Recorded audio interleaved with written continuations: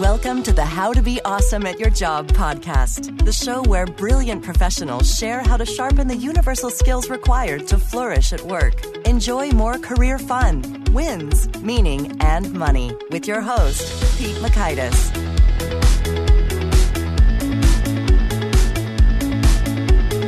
Hello, and thanks so much for joining us here for episode 143 with Dr. Janie Hardin Fritz. Janie had some really great tips and perspectives when it comes to some of the difficult folks or behaviors you encounter at work. So you're going to walk away learning, 1, how negative behavior takes its toll on the workplace, 2, practical ways to build better colleague relationships, and 3, tactics for dealing with bully bosses. So if you'd like to check out the show notes or the links to items that we reference or the transcript, that's over there at awesomeatyourjob.com/ep143. While you're there, I encourage you to check out some of our great resources from the 10 Days to Winning at Work email course, the collection of my favorite tactics to slash through waste and time wasters that pop up in your day, as well as the Gold Nugget email list, which summarizes the wisdom of Janie and the 142 guests that have come before her, each in a short email that appears in the morning when there is a new episode released. So if you don't have time to take notes or you're running or driving and unable to get pen to paper, well, we take care of that for you. Now, here's Janie's story. Dr. Janie Fritz is a professor of communication and rhetorical studies at Duquesne University. She studies communication in the workplace, exploring how professional civility and incivility affect productivity and relationships at work. She's the author of Professional Civility, Communicative Virtue at Work, Peter Lang, 2013, and co-author or co-editor of several others. Her most recent work focuses on the intersection of professional civility and leadership practices. Here's Janie. Janie, thanks so much for joining us here on the How to Be Awesome at Your Job podcast. Well, thank you for inviting me. Well, I'm so looking forward to chatting with you because as I was, doing our vetting processes that we do with guests, it seems like in your classes, you've got some students who say again and again that you're a whole lot of fun and hilarious. So I've got to know, do you have any perennial favorite jokes or bits that you do in the classroom that seems to get a good response again and again? Well, I will tell you that one of my signature moves is to jump up on the table. Oh, wow. And then, and then jump down. Now, it's been years since I taught. I am now in my 50s, so I have to be careful when I do that. But the other thing I do is simply to look at students, to smile, to be expressive as much as I can. Oh, that's fun. That's good. Well, good practices. Now, since we're kind of going back in time a little bit, I'd like to hear your take on why did you decide to focus on interpersonal communication matters in terms of your study and teaching? I'm wondering if there are maybe some troublesome characters that got you thinking and wondering about how to address. Well, I will tell you what happened to me was that I was, I think, a bit naive in my own thinking about work relationships. When I was working on my dissertation, I was sending out questionnaires and asking people about their friendships in the workplace, their information peers and collegial peers and special peers, like the research by Cram and Isabella talks about. And I got something back from somebody saying, "Oh, I have a dreadful boss. Oh, it's so awful." And I thought, "Oh, that's very sad." And then I realized that not everybody has good relationships in the workplace. Duh. You'd think I would know. I guess I've been very fortunate to have good relationships. So that made me think that I should study problematic or troublesome work relationships. Well, that's interesting. And so I bet as you've done so, you've gotten a chance to share that wisdom with real folks in the workplace or companies that have hired you for some consulting and such. So could you share maybe an example of people putting your good wisdom to work and seeing a transformation? Yes. One example, of course, after I studied the problematic work relationships, I wanted to study how is it that we can be professionally civil in the workplace, because we're not going to like everyone with whom we work. Right. It's just not going to happen. Yeah, but we need to work and we need to get along. And so the focus of attention has to be productivity.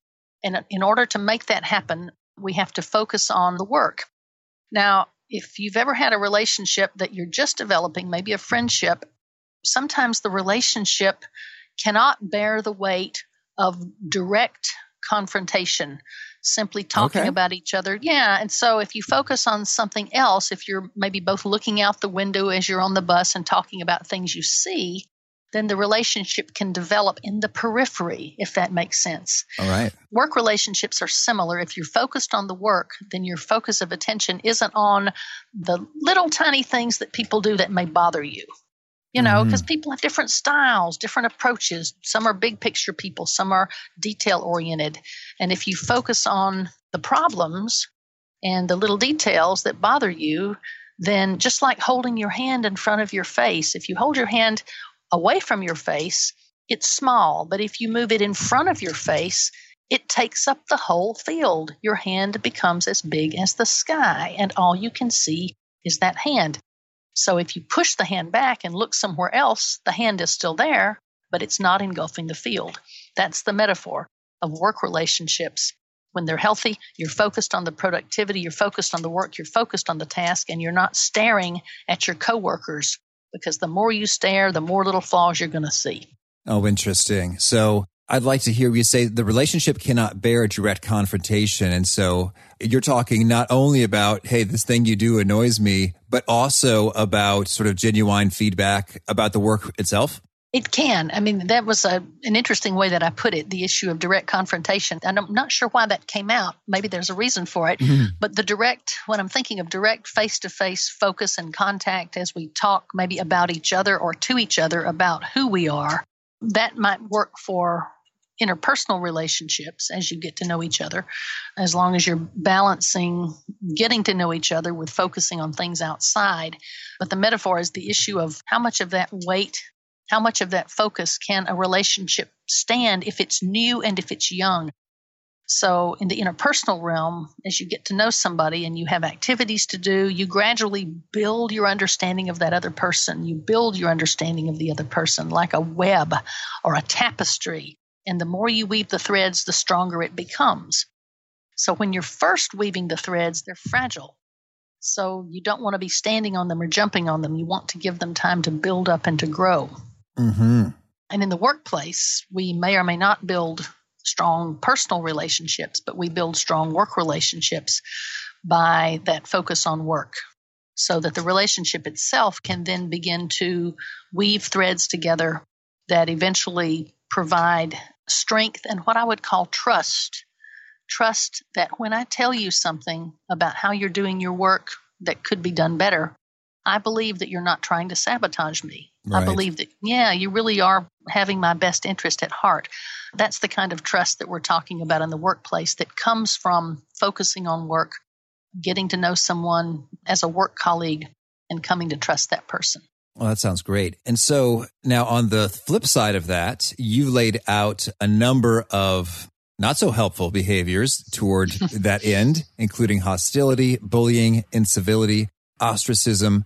Can you share with us a little bit about how do these show up on a daily basis? And if you have any data or research about the frequency or the harm associated with each of these, we'll take them in terms of getting the lay of the land of the problems or obstacles here.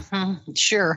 Some of the problems with bullying, with hostility, with saying negative things to other people, there are several harms that come from such behaviors. One is harm to the person herself. If somebody's attacking me and telling me bad things about myself, then certainly I won't feel good. I'll feel bad. I'll have stress. But people witnessing that behavior also will have stress. There's some pretty good research by, I think, Christine Perath, for instance, and some of her colleagues about witnessed incivilities in the workplace. So it's not just, I'm not the only one hurt, it's others as well. Because those kinds of behaviors build up and create climates. They create cultures. They create environments of negativity. We behave according to the patterns that we see around us.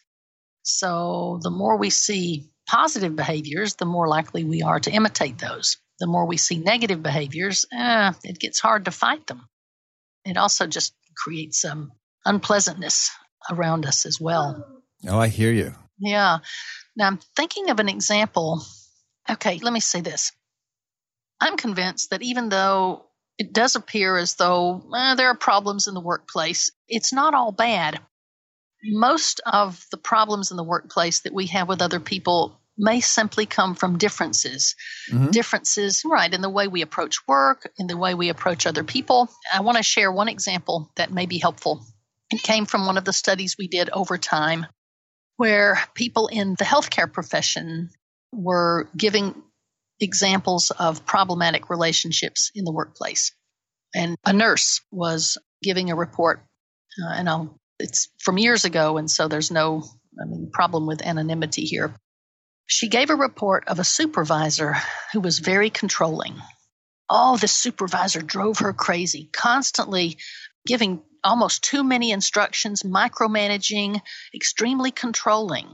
We read week after week about this dreadful supervisor until one day, one week, we received a very different report. The nurse said, "Oh my goodness, my view of this person has changed." Now, what had happened? A family had come in who had lost a child. It was very sad. They didn't know what to do. They were falling apart. This nurse supervisor stepped in, and with all that structure that had driven the other person mad, she helped put that family back together. That's what they needed. They needed that structure. They needed that careful attention to detail. And the nurse suddenly saw her nurse supervisor in a very different light. It's as though a light had come on, and she no longer saw her with that negative understanding. Now, she still would prefer that the person not be quite as controlling with her, but she was able to see how those attributes, those characteristics could actually be helpful in particular circumstances. And that widened her view of that person. It broadened her scope. It helped her see her in a different light. Oh, I really like that. And particularly that notion that, some things are just differences of preference and other things are probably, I imagine you to say, universally sort of bad news. So, right. Exactly. So could you share with us, I guess, when you use some of these terms, hostility, bullying, incivility, ostracism, I guess my brain immediately imagines like a severe example, like bullying, like I know someone who had a phone thrown at her. Yes, exactly. Okay. Whoa, that's pretty out there. But could you maybe give us some more common examples of, hey, day in, day out, hostility often looks like this or bullying like that? Sometimes bullying takes a form that's hard to recognize, but you begin to see it because it's a pattern. So maybe you're in a meeting and you start to say something and someone interrupts. Or says, "Oh no, I'm sure, that you really meant this." Or, "Oh no, you'll take on that job." Or, "Oh no, I'm sure you won't mind." And then just talks over somebody. Now, some would say that's incivility. If it happens once, it might be incivility. If it happens over and over and over to the same person, then that may become what some would call bullying, because someone is forcing an opinion on another person or forcing a behavior or preventing someone from accomplishing a task, or preventing someone from making a contribution.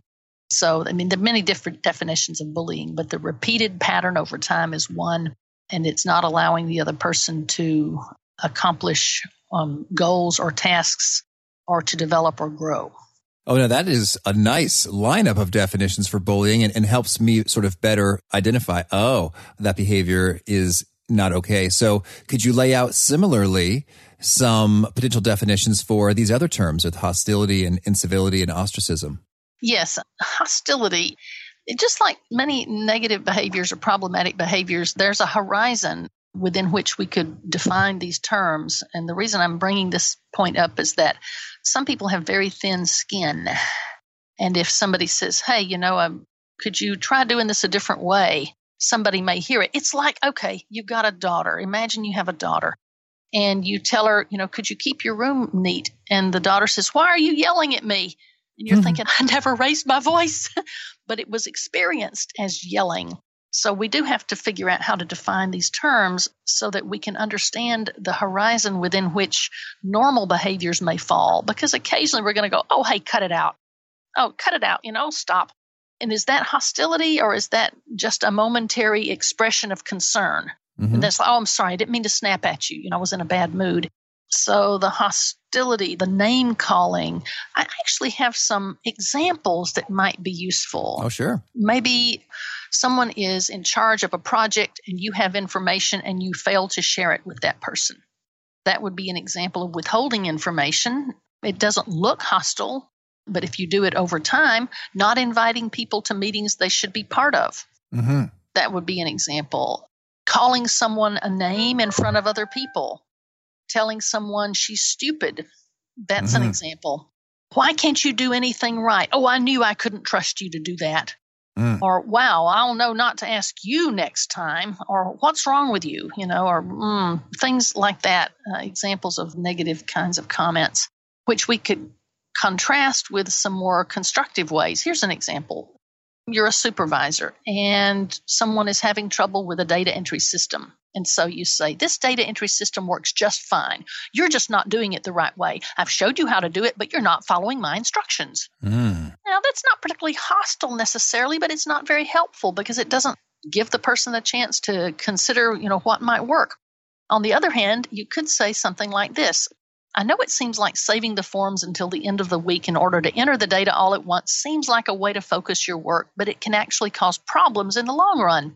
Some of the data you're entering is time sensitive, and at this time of the year, we're making decisions several times a week, so we really need that information.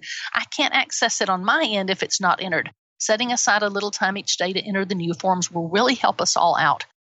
Now, notice the difference. The first one essentially says, this is working. It's your problem. It's not the system. I told you. The second one says, let me explain the context. Let me explain the situation, and then I'm going to give you a way to do it that I hope will be helpful. Tone matters too, doesn't it? If you say something in a really negative tone, well, you think it would work that way, but let me just tell you how it works better. That's the tone can also be very negative and give a message that you don't think much of the person. Well, that's intriguing. And I imagine tone also shows up in your personal life in terms of just your daily interaction with all sorts of folks. And so how do you, do coaching or correction if a tone is out of place? I haven't done much of that, but if I were to do it, I would probably have people read out loud some different sentences or maybe lines from a play and record them and have them listen for gentleness of tone. Some people don't have a lot of control over how their tone comes out, but you can learn it. It's like singing. I see. Yeah, learn how to temper the voice, how to put a smile in the voice, how to put humor in the voice rather than cutting sharp edge. Oh, well, thank you. And I also want to get your take on gossip. That seems to be another workplace behavior that can be quite potentially destructive. Have you found some things in your research or your colleagues' research on this matter? It's interesting. We talk about the grapevine as being a source of information for people in the workplace, and gossip is perhaps part of the grapevine. Gossip can be personal about someone else's private life that probably isn't very helpful to share. Some people get their enjoyment out of sharing information that other people don't have because it gives them a sense of power. One of my troublesome peer types is what I call the soap opera star, who always brings her own personal problems into the workplace. But part of that particular type is also sharing gossip about others, because then someone gathers power from knowing things others don't know. But what does that do? It focuses attention away from work. It takes away from productivity and is potentially damaging to others as well. Gossip is going to happen. It just has to be controlled, right? And one of the things you can do if you don't want gossip, if somebody comes up and says, oh, did you hear about so-and-so? You can say, maybe another time. Let's focus our attention on the work here. It's harder to do when you're in a group of people and everybody else wants to hear. Sometimes then you can try to walk away, or you can, if you have any credibility with your coworkers, you can change the topic, you can change the focus, you can try to redirect attention by bringing up another topic, or you can just listen and try to learn what you can and then hope that you don't do it again. Okay. Well, thank you. So I'd love it while we're talking solutions, any other kind of sort of best practices or pro tips or kind of big bang for your buck kind of things to do that could go a long way in boosting relationships in the workplace and healing problematic situations? There's some really good research by, Pamela Lutgen-Sandvik and her colleagues discussing positive discourse in the workplace. People love compliments, genuine compliments. When someone does a good job, you can be genuinely happy for that person and give them a compliment and tell her she did a good job. If you know a person's personal style. If somebody's working on a project and doesn't want to be interrupted, then don't interrupt. Use the knowledge that you have. Be very attentive to others. Find out what helps them work well, and then try to do that as much as you can. We can't always do that. There are times when we all have to work together and perhaps focus on the details, and someone who doesn't want to focus on the details might not be willing to do that, but you try to help them and to make the conditions such that it's possible to do. So being sensitive to others, knowing how others like to work, trying to flex and adapt as much as possible, being willing to offer solutions if you have a problem or a concern with someone, again, depending on the relationship you have with them, if you're a peer, if you're a supervisor, being willing to work through those problems and to offer solutions and suggestions, always supporting the person and focusing on the behaviors, that you're a wonderful work colleague and this is something that would really help me out if you could do this rather than that. And that requires trust as well, that you build over time by showing yourself to be a trustworthy person. Well, now I'd love to ask if perhaps the trickiest of situations to address is when the troublesome behaviors are coming from the person that you work for. And so there's a power difference there. Any special advice for navigating that one? Yes. First of all, you have to decide how bad is the behavior, because that's difficult. Otherwise, you're going to find yourself having to go to human resources or maybe go over that person's head. So, what can you put up with? What's the nature of the behavior? Is it a bad kind of harassment, or is it just something that troubles you? How well do you know the person? Is the person open to your comments and suggestions?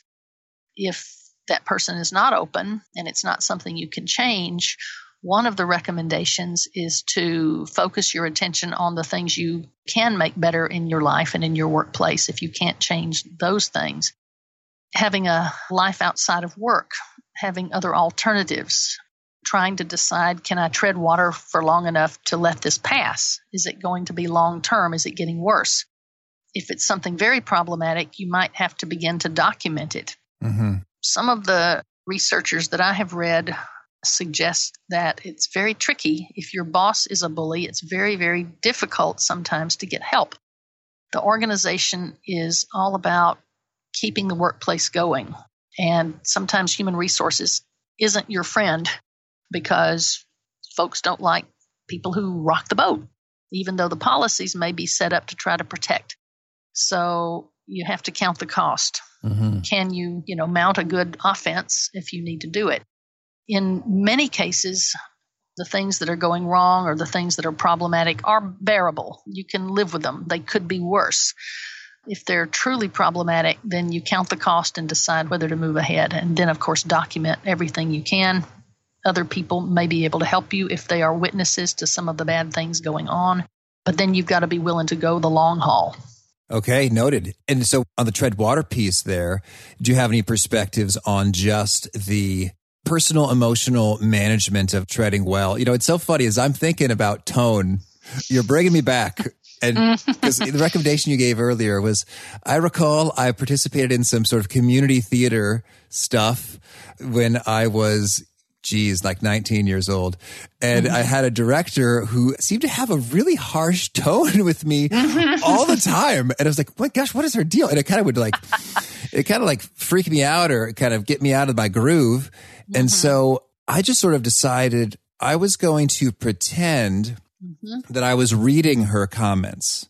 Oh, that's great. And it's just like in my mind, I would just I don't know how I did it, but in my brain, I would say, okay, I'm not going to listen and react to you as a human as I normally would, but I'm just going to visualize the words that you're saying as though they were text. And so I was shift my attention away from the emotional part of my brain toward the text language processing part of the brain. And that kind of helped. I was like, I could just take her feedback. It's like, Pete, you got to get on stage faster. It's like, Pete, you've got to get on stage faster. All right, you know what? I hear you. I understand it. I'll get on stage faster. And I'll tell you, though, it really did feel good when she finally had some good things to say to me toward the end. Well, there you've just illustrated one of the most excellent ways, reframing, thinking about things differently. That's advice I gave to a colleague who came to me once who was just frustrated with a supervisor. And she was almost at the point of wanting to quit. And then she had read the professional civility book. I think I gave it to her and I said, take a look at some of these sections here. because you don't want to get out of your job right now. Think about how this person cares for you, because the person really did care about her, but she was very directive. I said, think about her in a different way. She's trying to help you. Think about her as someone who's trying to assist. Use this as practice for yourself in future situations where it might be much worse. And so she began to think about it like that. Okay, the person is trying to help. How can I respond in a way that's thank you? I appreciate that suggestion, as opposed to, oh, don't tell me what to do.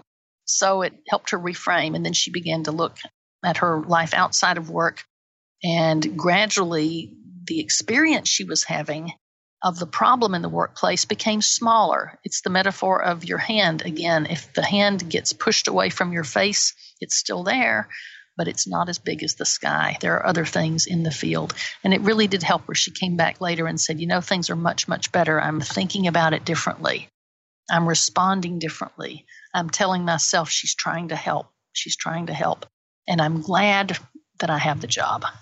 Yeah, well, that's good to hear. And think about it differently. Certainly, it's like there's all kinds of reasons why a person says or does the things he or she does. And one need not sort of internalize that because I am terrible, No. Like that's the worst. So very helpful. Thank you. And well, tell me, is there anything else you want to make sure that we get to cover before we talk about a few of your favorite things? I think the summary here may be that we have to judge our circumstances and others charitably as much as we can. If two people go out to lunch without you and don't invite you, you could say, oh my gosh, they're going to talk about me. Or you could say, they've got an important project going on. We make our own reality to some degree. There are limits. There are limits to that injunction. But in much of our ordinary everyday life, things are as we consider them to be. They are what we make them. And we don't want to be robbed twice. If something bad happens, what can I learn from it? How can I make this work for me in the future rather than, oh no, my life is over? Mm-hmm. Oh, that's so good. Thank you. Thank you. Well, now could you share with us a favorite quote? This is one from a proverb. A soft answer turns away wrath, but grievous words stir up anger. So, that's a proverb, I think, from the Old Testament. It's saying if somebody comes at you, then you might be able to diffuse that anger with your own calmness. Oh, excellent. Thank you. Yeah, it's like interpreting what they're saying not as an attack, but as a piece of information. Oh, that's interesting. Thank you for that. All right, I'll look into that. And that recasts what the person said, because what somebody does or says isn't set in stone. Your response defines what that initial utterance was in the first place. Oh, that's great. Thank you. You're welcome. And how about a favorite study or experiment or piece of research? Their new research is always coming up. I think my favorite is the one by the researchers I mentioned, Pamela Lutgens-Sandvik and her colleagues Reforget and Fletcher, who studied positive discourses in the workplace. They're a group of folks who got tired of studying all the negativity and said, let's study how people feel good in the workplace. What makes people happy in the workplace? And most of it, it's colleagues. For instance, someone said, I felt so good. I was a new employee. I'd been there 6 months. And then one of my colleagues said, you've learned that so well, you can teach others. That made her very happy. And examples of people rejoicing with others in the workplace, people who can do work and say, I'm making a difference in the world. I can see those results. That study I enjoyed because it focuses our attention on the good. There's good and there's bad. It's like the half empty, half full. You've got to decide how to interpret it. And I thought that was a very helpful study because it helps us focus attention on what's good without ignoring what's bad. And that's another one I'll share with you. The difference between optimism and hope. Optimism and hope. This comes from Christopher Lasch, the great public intellectual, God rest his soul. The optimist doesn't see the boulder in the road, and he crashes into it and hurts himself. The hopeful person sees the boulder and says, how are we going to get around that? Can we climb over it?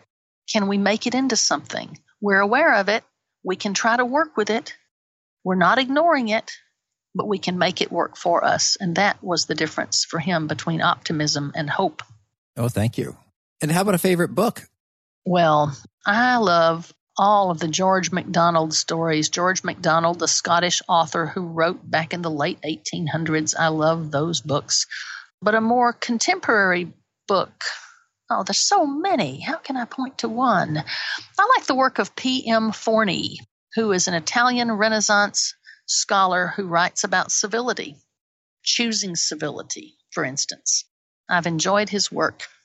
I invited him to speak once to the Eastern Communication Association, and everybody listened to him. And I'm telling you, after he spoke about civility, people felt healed. It was amazing. But his books are very, very interesting, and I have used him in some of my own work. Oh, sounds like a future guest. Thank you. You should get a hold of him for sure. P.M. Forney, he's wonderful. He works with the Civility Project, Johns Hopkins University. Oh, much appreciated. And how about a favorite tool, a product or service or app or just something that helps you be awesome at your job? Wow. I'm a Luddite to some degree. I have a computer and I love word processing because I can erase and start over and not have to use whiteout on my papers like I had to do back in the 80s. So something as simple as a basic computer. Gosh, that's a sad answer. Well, yeah, in a way, it's not particularly innovative or striking, but it does have a lot of, I guess, hope, not optimism, to it. And there's gratitude, I'd say. It's like, you know what? This is pretty great that we have this. So next time something's not working, just think about the alternative. Oh, Pete, you just said it right there. Gratitude. We have a lot to be grateful for. We do. We Absolutely. Really do. Thank you. And how about a favorite habit, a personal practice of yours that helps you flourish? I have begun to work out in the gym, and I'm trying to do my cardio work. And it feels so good when I'm cooling down. So that's what I'm trying to do. Stay healthy, live as long as I can, and be useful in this life.